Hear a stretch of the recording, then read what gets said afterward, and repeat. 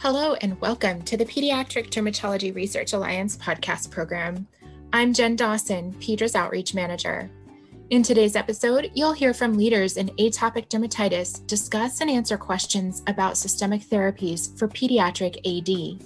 This podcast is the first of two AD podcasts, each of which will be paired with live town hall sessions. So stay tuned at the end of this episode for more information. Well, welcome to our Pedra podcast, and we're really excited that the Pediatric Dermatology Research Alliance has set up some educational modules, and today we'll be discussing systemic therapy for moderate to severe atopic dermatitis in children. Where are we? So I'm Dr. Larry Eichenfield, and I'll introduce the rest of the faculty for tonight in a little bit, but wanted people to know that this is part of an initiative that's gone on really looking at emerging therapies for moderate severe atopic dermatitis in children. And if you haven't seen the Pedra webinars that were produced, we have them available. You just go to the Pedra website, Pediatric Dermatology Research Alliance website, and click on education, and you should be able to find your way to our to the two webinars that we've done.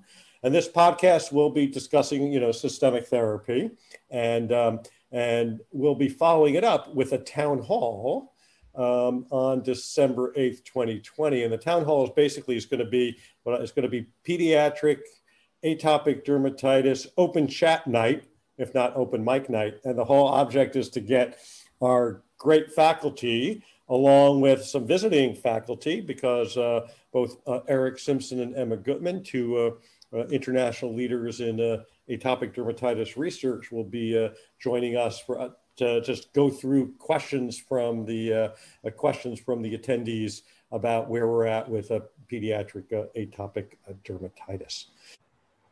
And let's review the faculty for tonight. I've already said I'm Larry Eichenfield. I'm a professor of dermatology and pediatrics and chief of pediatric dermatology at Rady Children's Hospital and UC San Diego. And then we have Dawn Davis, professor of dermatology and pediatrics, division chair of clinical dermatology and director of the section of pediatric dermatology at Mayo Clinic in Rochester. Dawn, you want to say hello? Hey, Larry. Hi, everyone. My pleasure to be here. And Bob Gangs, the assistant professor of medicine and pediatrics, the division of adult and pediatric allergy and immunology. He's also co-director of the severe asthma program, and co-director of our multidisciplinary atopic dermatitis program at UCSD Rady. Bob, you want to say hi? Hi, thanks for having me. And Winnis Tom, who's clinical professor of dermatology and pediatrics, as well as fellowship program director in our division of pediatric and adolescent dermatology at UC San Diego and Rady Children's Hospital. Winnis, want to say hi? Hello, it's great to be a part of this discussion this evening. So without further ado, thank you guys for joining us tonight. Hi, greetings. And we have a set of questions. We're just going to have some discussion of where we're at. And the first question I'm going to start off with, well, since those webinars were done, is there anything new that's been happening? Any new data that's out? And I'll answer that because I'm one of the people who had to work through the piles of new information that came out in the EADV meeting. So the European Academy of Venereology just completed right at the end of October, and there were 40 presentations on atopic dermatitis, posters and presentations. Not all were at the point where they're discussing pediatric atopic dermatitis, but just to let you know that there's a flurry of information which I'll highlight. So we'll be discussing biologic agents tonight, and there was new information on dupilumab in children looking at long-term laboratory data with dupilumab, which first of all didn't show anything worrisome. It also showed pretty interesting decreases in LDH, which is similar to something that's seen in adults as well. So I think in more inflamed patients, LDH is elevated in atopic dermatitis patients. And then there was other aspects of the labs weren't especially remarkable. There was paper on nemolizumab. So nemolizumab is an IL-31 blocker. There was presentation of a study that included patients 13 years and older who received the injections of nemolizumab. This was actually a review of a study out of Japan. Subsequently, it was published in the New England Journal of Medicine, and then a post hoc analysis in adults. And so we'll see the EASI 75 rate was in the 16 to 26% made it to EASI 75, EASI 90 of 4 to 7%. Not quite as impressive as some of the other biologics like that we've seen. So we'll see as that plays out and they do more pediatric studies. The JAK inhibitors had a ton of data presented at the EADV, issues that we're going to be dealing with because 2 of the JAK inhibitor projects included adolescents in their core studies. So now we've seen the phase 3 studies for both abrocitinib and upadacitinib, which included adolescents. And abrocitinib is a new JAK inhibitor that's been developed just for atopic dermatitis.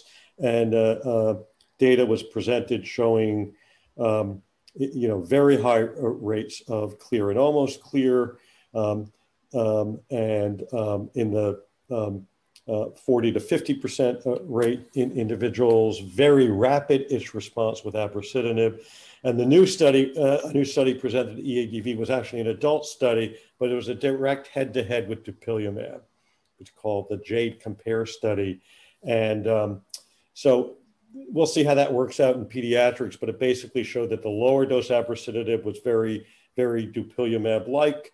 The higher dose abrocitinib brought probably higher clearance rates more quickly.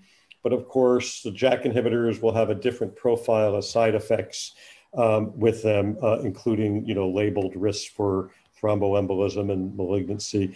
Though the side effect data profile on abrocitinib had looked pretty good so far. Upadacitinib is another JAK inhibitor, and that they presented their initial phase 3 data, again including adolescents. They had EASI 75 rates in the 2 different studies in around the 72 and 79%, very high. And then starting to show in one of the studies EASI 90 of 65% of 53%, meaning a 90% improvement on about 50 to 60% of the patients, depending upon the dosing that was being used, and very, very rapid decrease in itch within a few days of the start.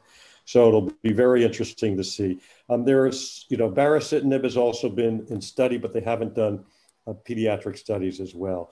And there's also some nice studies looking at tralokinumab, a new IL-13. They also haven't done pediatric studies, but showing impact on staph with an IL-13 blocker, which was nice to see as well. So my big takeaway for the audience is there's lots of stuff happening every few months. There's this huge data stream that's coming, and we'll be working to figure out how we take the data that's seen in adolescents or younger kids and bring it into our practices.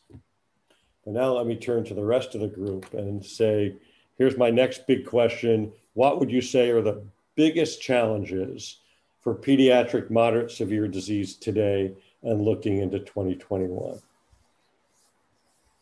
So I can start off. I think it's incredibly exciting, the therapies that are, come and are continuing to come, and the breakthroughs.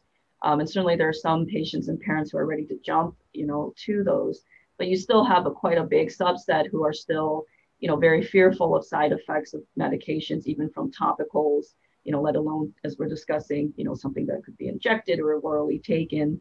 You have some where they're still fighting through, is their child's condition, is this steroid addiction, that they're trying to wash their kids out of. So I think there's still, a lot of areas for education and sort of, bringing parents along and patients along to, where state of the art is, and the ability to really mitigate disease and not have the amount of suffering that we've seen. Okay, thank you, Wynnis. So I think that, I agree with all the things that Wynnis just discussed. I also think that now with a plethora of different systemic treatment options that are on the horizon, I think that we also need to kind of change patients and their parents' overall mindset. I think too many people have settled or are settling with, my kid always looks like this.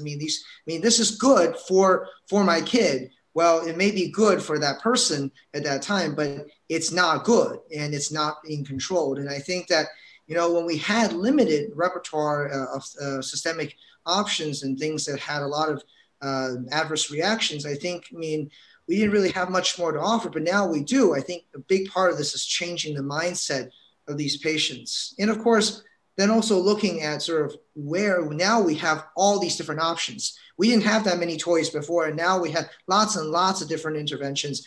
And where do we start, and how do we and how do we educate the patients on this, and how much shared decision making do we want to bring in on this? And weighing the pluses and the minuses of all these things. Some of these are based on convenience and patient preference, but also a lot of this is also assessing the patient's comorbidities and making a clinical judgment. So I think with all the opportunities lies many interesting challenges in the future. Yes, I would agree with that. And what I would say is that after you get them over the hump that Wynnis described and the practicalities of treatment that Bob described, then you have the logistics of actual execution, because prior authorization and the process is very difficult. Very few insurance companies are covering these like they would cover other systemic drugs. And then sometimes when they are covered, the copays for patients are exorbitant and beyond their financial means. I do find it to be a little bit easier to cover when patients have multiple diseases where the medication would be helpful. And those are also the parents and patients in my experience that are more likely to be more willing to try a systemic medicine from the get-go. Yeah, I think that's a great point, Donna. I struggle with a sense that there's no one who's saying, oh, eczema is not a big deal, we're not going to cover it. It's not as conscious as that. It's just, this is another drug, we're not going to cover it. and our newer products certainly cost more than many of our older systemics, but we know the older systemics weren't used very much, and they're not necessarily that cheap. But I definitely see there's inconsistency in terms of access. I had a patient this week where it was denied because dupilumab is approved 12 plus, and it's a 9-year-old. It was like, no, that's an old. They need to update they need another excuse.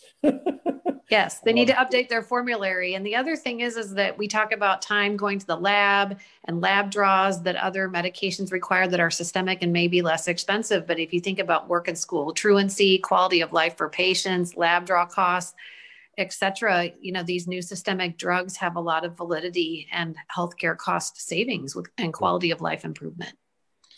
Yes. And a lot of these things actually take, a lot of the formularies, they don't make changes as the label changes.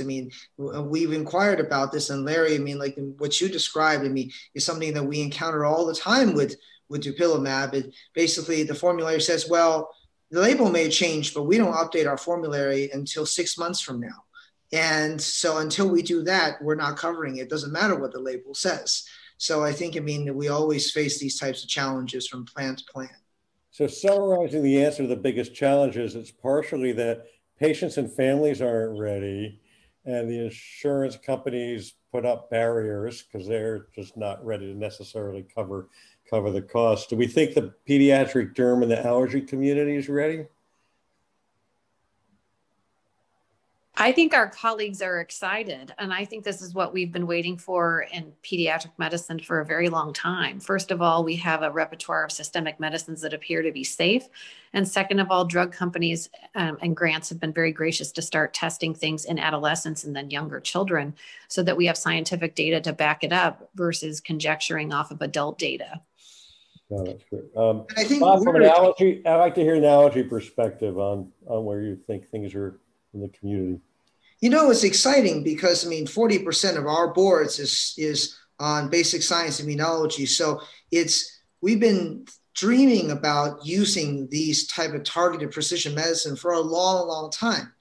Having said that, we also recognize a lot of these new treatments came from studying our primary immune deficiency patients. And we are also a little bit reticent because we know the consequences of over-blocking some of these things. I mean, if you over-block JAKs, I mean, then you end up potential of immune deficiencies. And a lot of those also signal through the hematologic of receptors. So you worry about a lot of those things. So as we see the potentials being unlocked from harnessing the power of the of precision medicine in immunology, we also understand some of the risks involved and are a little bit reticent and slightly anxious about the safety aspects and tolerability aspects. So I think it's the yin and yang of this, that we come to this cautiously optimistic, and with the promise that this unleashes, but also with the potential things that we need to pitfalls we need to be on the lookout for. Okay.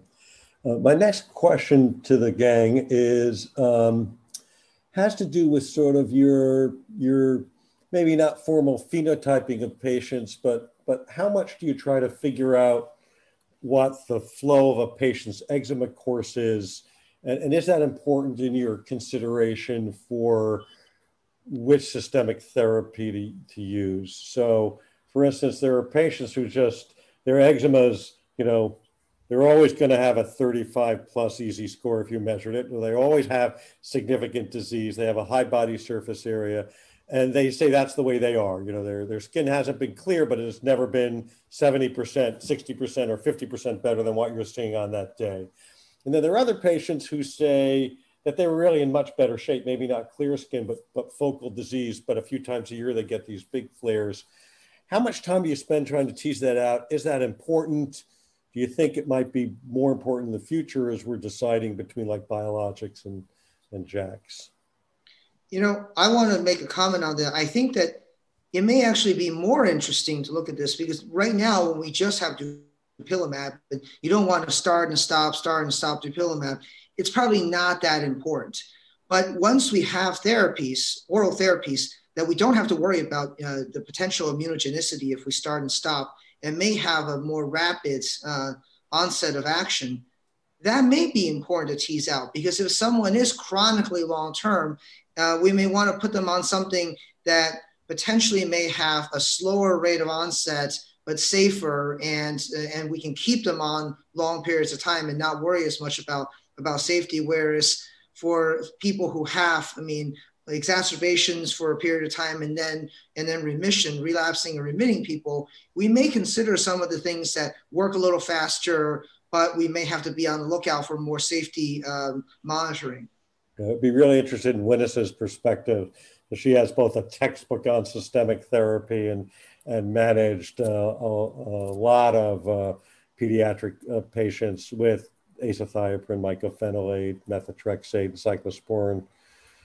What's your sense? Yeah, it's definitely interesting, to think about, because you do see, the patients are going to be bad and keep it longer. And I think we're much more comfortable with biologics just because we've used them so much for psoriasis, for medications relative to maybe the JAK inhibitors. I think they've done quite well seeing them in the trials, but I do worry a little bit more about, long-term immune effects. Certainly we're dealing with a pandemic, so it may be something that, hey, if somebody needs it for good control, but 6-9 months, you might do that, and get them off versus, an injection medicine that I do think, could use longer if needed, albeit, they do need to continue with that. So I think these are the things that are going to be, teased out more and more as we start to use these medications and have them in our armamentarium more.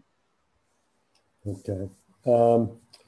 So let's discuss lab evaluation. One of the pleasures of dupilumab was the discussion that you don't need laboratory tests, to monitor them and no baseline tests. But on the other hand, I know that some AD experts like to do some blood testing. LDH, I already mentioned, sort of varies with severity of the disease. There are some other acute phase reactants that may correlate as well. In Japan, serum TARC is a standard test and also correlates with clinical response, though certainly not something that we've done regularly in the US. And then IgE may not necessarily correlate with disease in individuals. That's the old party line, though some of the studies are showing IgE changes with time. With dupilumab, I'd be very interested in particularly allergies perspective on that. So any of you more open to laboratory testing in terms of assessing the whole patient, not necessarily to monitor a biologic there, get it going on? So, I think you raised a lot of really interesting points here. TARC, otherwise known as CCL17, it's an interesting chemokine that's associated with type 2 inflammation, and across the board in eczema and asthma. Even now they're looking at in IgG4 related inflammatory diseases. So it is sort of like a type 2 inflammation biomarker. Now, the utility of that is yet to be seen, because, how does that measure up to, if the patient's doing well, you can also make the argument, who cares what the TARC is? And if the patient isn't doing well and the TARC is going down, so what? So, but I think that, one of the values of these biomarkers, I think, is for us to better endotype patients. Endotyping, we've done that in a variety of diseases. We haven't really done that enough in this disease. And I think it's really combining mechanism of action with the phenotype. And I think that it will allow us to kind of better decide on treatment options as we look into things that are predominantly T2 interventions versus things that are broader and reach beyond T2 inflammation. So I think that from an endotyping standpoint, it's beneficial, but perhaps not from a tracking individual treatment standpoint.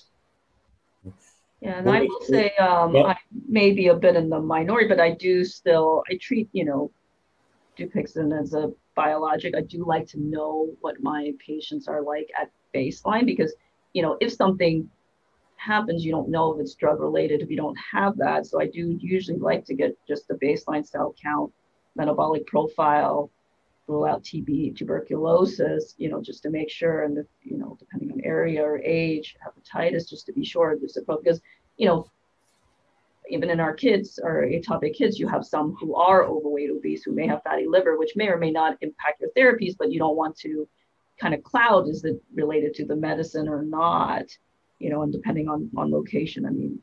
TB's gone down, but we certainly, at least in San Diego, it's something to still consider and rarely have picked up. So I still do that. Ron, you want to make a comment?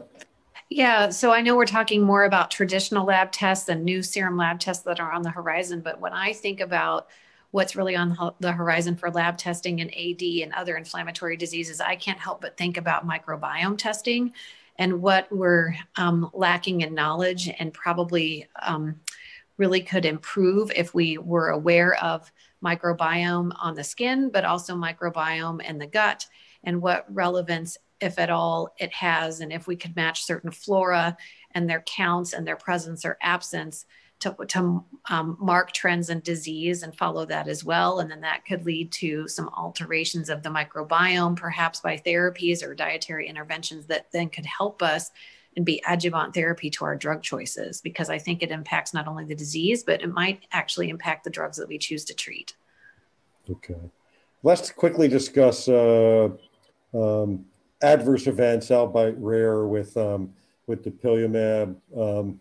Have you guys been seeing, facial dermatitis, psoriasiform rashes, arthralgias, arthritis, and of course, any conjunctivitis that's made it bad enough for you to, do something different? Go ahead, Dawn. For me, facial dermatitis, yes, and enough to stop the medication, although this was 2 adult patients. Conjunctivitis, I do think it kind of, at least from my experiences, kind of matched the studies, which I would say about maybe 10%. And so far, most of the time can treat with drops or lower the dose. I think I've only had one, but they already had underlying eye disease that I actually, like I said, was debating taking them off, now that hopefully soon there'll be another medication to switch to. I haven't personally experienced anyone with a psoriasiform rash, albeit I know it's been reported. Ron? Yes, I've had a couple of conjunctivitis patients. I treat it with eye drops, periocular TCIs or low dose steroids. We've been able to maintain patients on the drugs. I have not had an isolated facial dermatitis. I've not had a psoriasiform rash. However, just 2 weeks ago, I had a patient on dupilumab who ended up having an anaphylactic-like episode. We did not give a subsequent injection. I sent them to my colleagues in allergy who determined that clinically, based on timing and the exam or findings that occurred, that they thought it was an anaphylactic reaction. And so we've listed it as a drug allergy. And I don't know if anybody else has had that happen with a patient to date with dupilumab. Yeah, I mean, it's hypersensitivity actions are listed, but that's different than dealing with it in your own practice. We recently had an arthralgia, borderline arthritis in a patient who was early on in her course of dupilumab, I think second dose or third dose, was well worked up by rheumatology, and probably the first teen that we heard about, just not reported, but something to keep an eye out for. So I just want to kind of make one comment that, about what you mentioned about the psoriasiform rashes. Larry, you and I actually share a patient, which is actually a Scherk-Strauss patient who has psoriasis and eczema.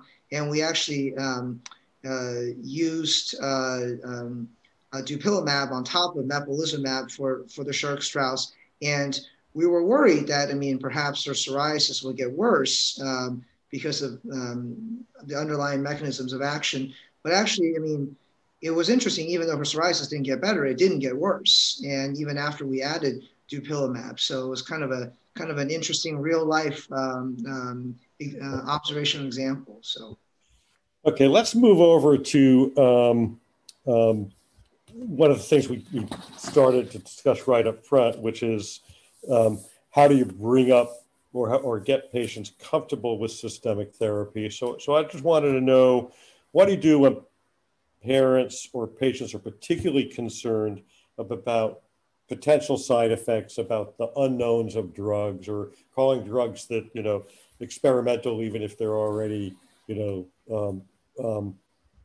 already been using them for a while. Do you have any approaches that you found useful, or any advice for the audience? I think it helps to sometimes, besides our discussion, is to have a peer-to-peer. I've found that helpful. I'll ask one of my other parents or patients who have been through the same process, who are somewhat, as much as possible similar in terms of the same findings. And I think that when they can share, that they had some of the same concerns, but how to work through it, that has helped as well. I think the other thing is, they're new drugs, but like I said, we've obviously used biologics a lot for psoriasis, and certainly there's more than a decade, plus of data in pediatrics, and then let alone adults is even longer of their use.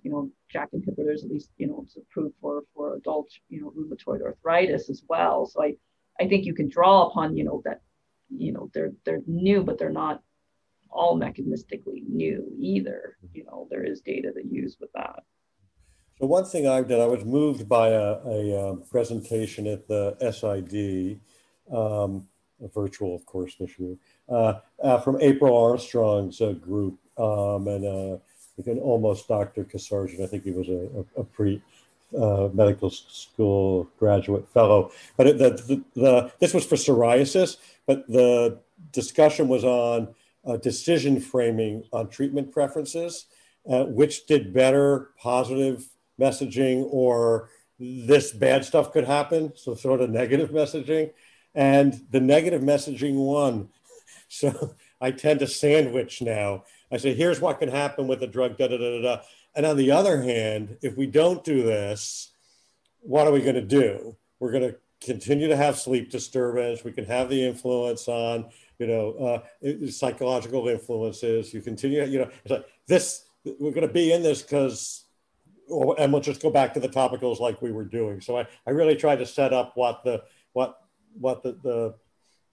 decision process would end up yielding if we don't go to a systemic when a systemic's really appropriate. And it's actually, I think, helped me to move a few patients along. I also think that, it's, I try to emphasize how far we've gone and why new isn't necessarily scary or bad. New is actually revolutionary and good, because if you compare the newer drugs to the old systemics, I mean, the old systemics, none of them were approved for eczema, and they had lots of monitoring labs and chock full of side effects. And I even talk to people about JAK inhibitors. I mean, we talk about the ones that have been used in rheumatology. There are the pan-JAKs and less specific ones. And they were associated with probably some more adverse reactions. And now we have ones that are specifically designed for this to try to avoid and try to learn from the previous the pitfalls and the challenges before. So I frame it as, newer it may not necessarily be scary. Newer could be better because we are learning from the past. Okay, I want to end up discussing a bit about education, because part of what happens in the room is influenced by the patient's experiences and what they've heard about and messaging that happens outside of the dermatologist or allergist office. And so I want to discuss, where do you think the pediatric community is, the general pediatric community, and how important you think it is to educate them about new systemic therapies?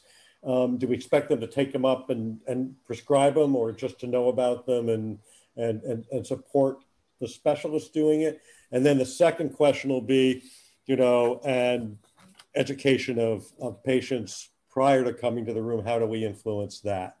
So who wants to start with pediatrician, the status of general peds knowledge and what we think we should be doing? So when I have a patient come to my office, I just say, who have you talked to about your atopic dermatitis besides coming to my clinic today? So that way I can see, have they talked to their primary care provider about it? Is it a pediatrician or family provider? Is it an advanced practice provider? How many different providers have they seen? And then I just say, and what have you heard about dermatitis or perhaps treatment for this? So at least I know what frame of reference they're coming from. And with regards to empowering our primary care colleagues, I would say that primary care colleagues are in charge of knowing pretty much everything, because they take care of patients in the front door across the whole spectrum, and they can't be an expert in every disease, which is not their fault. And so if they feel comfortable within their comfort zone and they feel like they are well empowered to take care of atopic dermatitis patients, that's great. In my experience, the vast majority of them, if they feel it's time for a systemic before they pull that trigger, they will send to dermatology. And sometimes it's because the disease that's in front of us is not atopic dermatitis, or it's got a comorbidity such as allergic contact derm, or perhaps it's AD, but it looks like AD, but it's really psoriasis. So I find that it's often helpful if we're at the bridge of systemic therapy for a dermatology consult, but I ask the patient their background, and then that gives me an angle at which to come back with empowerment. And I actually proactively ask them about social media and patient advocacy groups, which are great resources for patients. But patients can learn all sorts of things from that we're not aware of because we're not necessarily in that space. That's a great point. Winnes? Yeah, so I agree. I think, from the pediatrician standpoint, having spoken at a couple of the AAP meetings, I think the pediatricians are very well and open to learning about it. They're actually also very excited to hear about what's coming up, because obviously they also see these patients, even before we do. I think the vast majority will not be feeling like they want to be the ones to prescribe systemic therapies. But I think it's good to have them aware and to start to be advocates, because, like I said, we're dealing with a lot of patients who have dealt with years and years of severe disease, right? But now if we have the ability to reach earlier, get them earlier before that, have pediatricians who are on board that there's more that can be done, I think we can start to make a change, from earlier ages, and not wait till, there's the difficulties and the things I said that we've been facing now. But I agree. I think, reaching out to those who are savvy in terms of social media, and other ways to reach out to parents, to teens, to the young kids, with these treatments and what they're about will certainly help. Yeah, and I think, the Pediatric Derm Research Alliance, we have some good investigators who are interested in looking at health literacy. And I think I want to get even more people involved, that interface of both patient support organizations, patients, and then, physician specialists who are going to look at what's the best way to educate people about the disease and change some of the language amongst other practitioners. Because I still think we have a lot of change to do as we bring better disease control with our newer agents. Any other comments on how we think we should be educating either patients or the physician community, Bob? And I want to add to that, that, it is important to kind of get our referral base, the pediatricians, to be more aware of the developments and things on the horizon, because then they have a better idea of how to refer, when to refer. And a lot of times, I get these referrals coming in and for AD, and the pediatricians always say, oh my gosh, it must be that milk or that peanut or that egg that's causing your terrible eczema. Go see the allergist. And I would have to tell the family, I say, your pediatrician has sent you to the right place potentially for the wrong reasons. And I don't necessarily think that milk is driving this 6-year-old's eczema, but I think that, we have other options that we can talk about. We can educate. This is an opportunity for us to educate on skincare. This is an opportunity to educate on the relationship between AD and atopic sensitizations. And this is an opportunity to talk about potential for systemic therapy if you're severe enough. So I think that's informing them, not necessarily because they're going to be the ones who are going to be the treating physicians, but they're going to be better, more informed referral base. Okay. Well, I do think that we have, we'll have more opportunities to discuss the interface of patients and families and physicians with our next podcast, which will come out either as a pre-Christmas present or post-Christmas present, which is really looking at patient perspectives on therapies for moderate severe atopic dermatitis. And we're going to be involving some patients and representatives of some of the very important organizations that serve as advocates for patients and families with eczema, National Eczema Association and Global Parents for Eczema Research. So that'll be a different kind of discussion. I always learn from those forums when I'm talking to patients about their experiences with the disease and where they think their community is and where their physicians are, et cetera. So we look forward to that. And then we'll also have our open, as I said, open chat night, our town hall coming up on December 8th, where we'll have this great faculty. I think Megan Tollefson is joining us as well. And as I said, Eric Simpson, Emma Gutman. So we get some of the specialists who've treated hundreds of patients with different biologic agents and JAK inhibitors, et cetera, to give their input on where they think the pediatric atopic dermatitis crew is going and get their input on that. So I thank you guys for a tremendously interesting discussion. And I thank everyone for joining us, and hope you'll join us for both the next podcast that'll be coming and one of our 2 town halls to discuss more about pediatric atopic dermatitis. And I thank the Pedra staff for putting this together and allowing us to reach out to our brethren who are out there helping to take care of patients. Thank you. Thank you so much for listening. Please tune in on Tuesday, December 8th at 5:15 p.m. Pacific Time for our first live town hall podcast to further discuss AD and answer your questions with special guests, Drs. Eric Simpson and Emma Gutman-Yassy. More information about this town hall can be found at www.pedraresearch.org/education. Special thanks to Drs. Eichenfeld, Tom, Gang, and Davis for speaking and providing content. This podcast was supported by grant funding from Pfizer. Pedra podcasts are produced and edited by Jen Dawson and Mike Siegel.